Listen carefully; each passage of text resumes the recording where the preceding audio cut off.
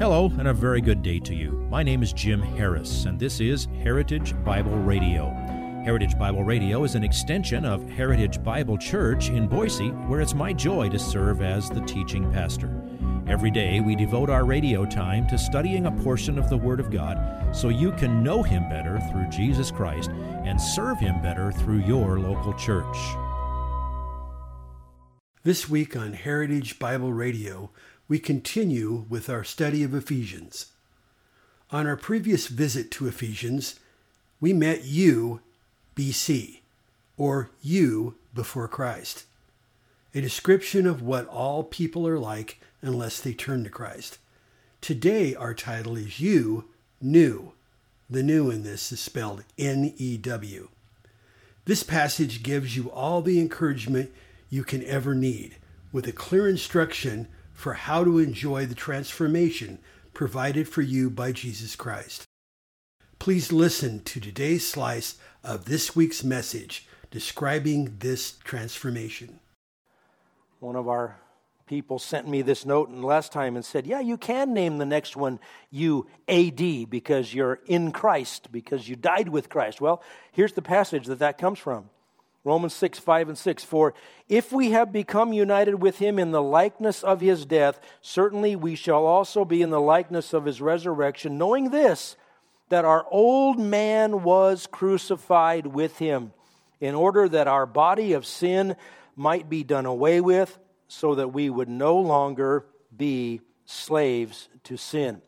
The old man was crucified with Christ. Stop resurrecting him.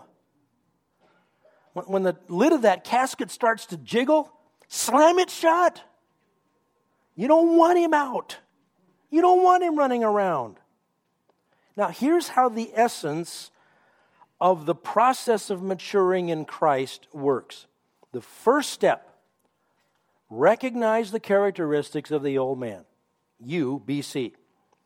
The next step is to realize who you are in Christ, that you are no longer the old man.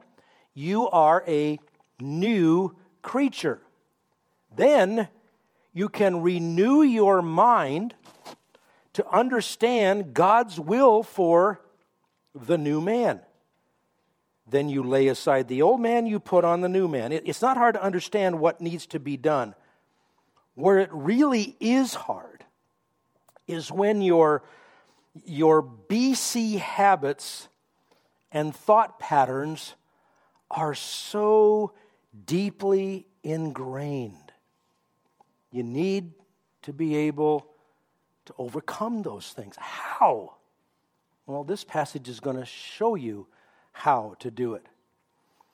I grew up in a home with parents that were both about 2-pack a day smokers, and they smoked for 35 years, and my dad grew to hate it so much that he quit several times. The last one finally worked, and he told me such an interesting thing. He was a fixer, doer, put things together, think things through kind of a person. And whenever he would start to think about how to solve a problem, his hand immediately went to the pocket where for 35 years there was a pack of cigarettes. Because always he would light a cigarette when he would start to think. Apparently he thought a lot. Years afterward, even when he hated it, and my dad wasn't a believer, even when he hated the thought of it, that reflex was still there. Well, friends, the old man had a lot of time to lay down his habits. You might even have trouble sometimes seeing them for what they are. So, you need to apply this passage. And here is where one of the most useful ministries of the body of Christ comes into play. We call it biblical counseling. It is one believer coming alongside another believer to help them get untangled from ungodly habits and ungodly ways of thinking and ungodly ways of reacting. For example, if you find yourself being angry, it's almost always because you are thinking that you're not getting what you deserve or what you want. That's almost always because you have allowed something to become an idol in your life, something that usurps the place that God should occupy, because you should be able to find your satisfaction in the Lord.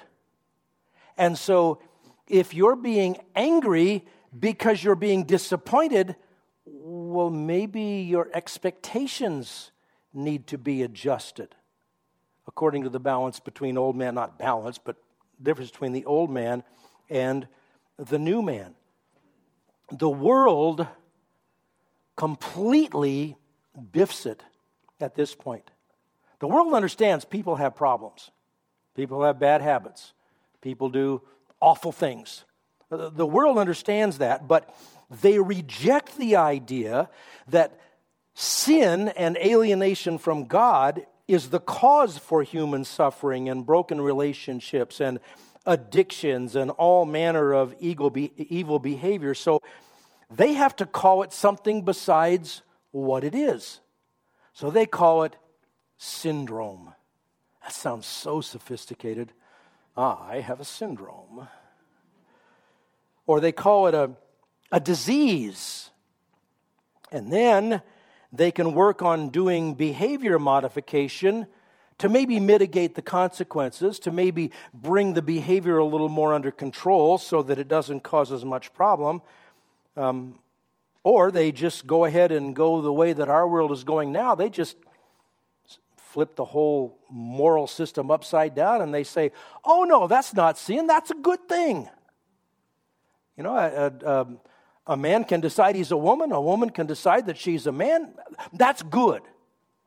The world will always get that wrong. You have to get that right. You have to understand what it is about you and your battle with the old man, or you're not going to come to the right solution. Because Christ died for sin. Christ died to receive sinners. And until you're willing to realize that at the core of this problem that I have is a sin issue, and I have a Savior who can fix that, then you can start to rebuild the relationships that have been damaged by the behaviors that are caused by the sinful reactions within the dynamics of the situation, etc. Biblical counseling is nothing other than customized tutoring in discipleship. It happens when a believer who has passed through Ephesians 4:11 and 12 and has become equipped for a good work, so he or she comes alongside someone else to pursue the measure of the stature which belongs to the fullness of Christ. That's all it is. It's just customized tutoring in discipleship to help us move along toward maturity in Christ. And our text here is the outline for the process. Once you've identified one of the sinister acts of the old man, then you strip it off like you would that filthy, disgusting, smelly, ripped piece of clothing, and you move on to the next step. You lay aside the old man, and then, verse 23, be renewed in the spirit of your mind. There it is, smack dab in the middle of this, and that you be renewed in the spirit of your mind. Do you see what connects lay aside the old man and put on the new man? It passes right through you in your mind. It's your responsibility to acknowledge the sin and deal with it in a biblical manner. Be renewed is one of those present tense verbs. It's constantly being renewed. It is replacing something old with something new. In this case, it has to do with the spirit of your mind. What do you think about things, and how do you think about those things? It's a continuous process. It's a lifelong process. It's a daily process of putting on the new man. And by the way, this being renewed is in the same tense as being corrupted when it comes to the old man. As I told you, the longer a person goes without turning to Christ, the more corrupted they become. The longer a person walks with Christ, the more renewed the mind gets to be.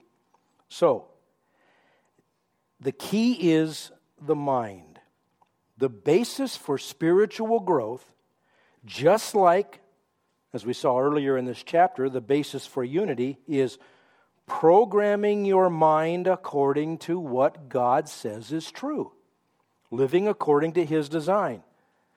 You're probably more familiar with the way that Paul said it over in Romans chapter 12, verse 2. He said, "Do not be conformed to this world." That word conformed has the idea of being pressured from the outside. Do not be conformed to this world, but be transformed. That's the word metamorphao, from which we get metamorphosis, which is a renewal from the inside out. Don't let the world squeeze you into its mold, but be transformed by the renewing of your mind, that you may prove what the will of God is, that which is good and acceptable and perfect. Once you renew your mind, then God's will begins to be evident, unfolded by the way that you live. If you would like this message on compact disc, let me know and we'll send it to you. You'll receive the entire message, not just the portion on today's program. You can order by phone at 353-4036 or by writing to us at 7071 West Emerald, Boise, Idaho, 83704, or on the internet at hbc-boise.org. Heritage Bible Radio needs your prayers and your financial support.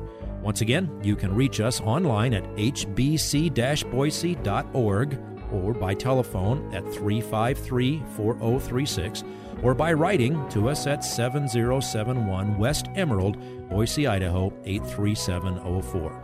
And if you need a church home here in the Treasure Valley, I hope you'll visit us any Sunday at 7071 West Emerald. For Heritage Bible Radio, I'm Jim Harris. See you next time. Bye-bye.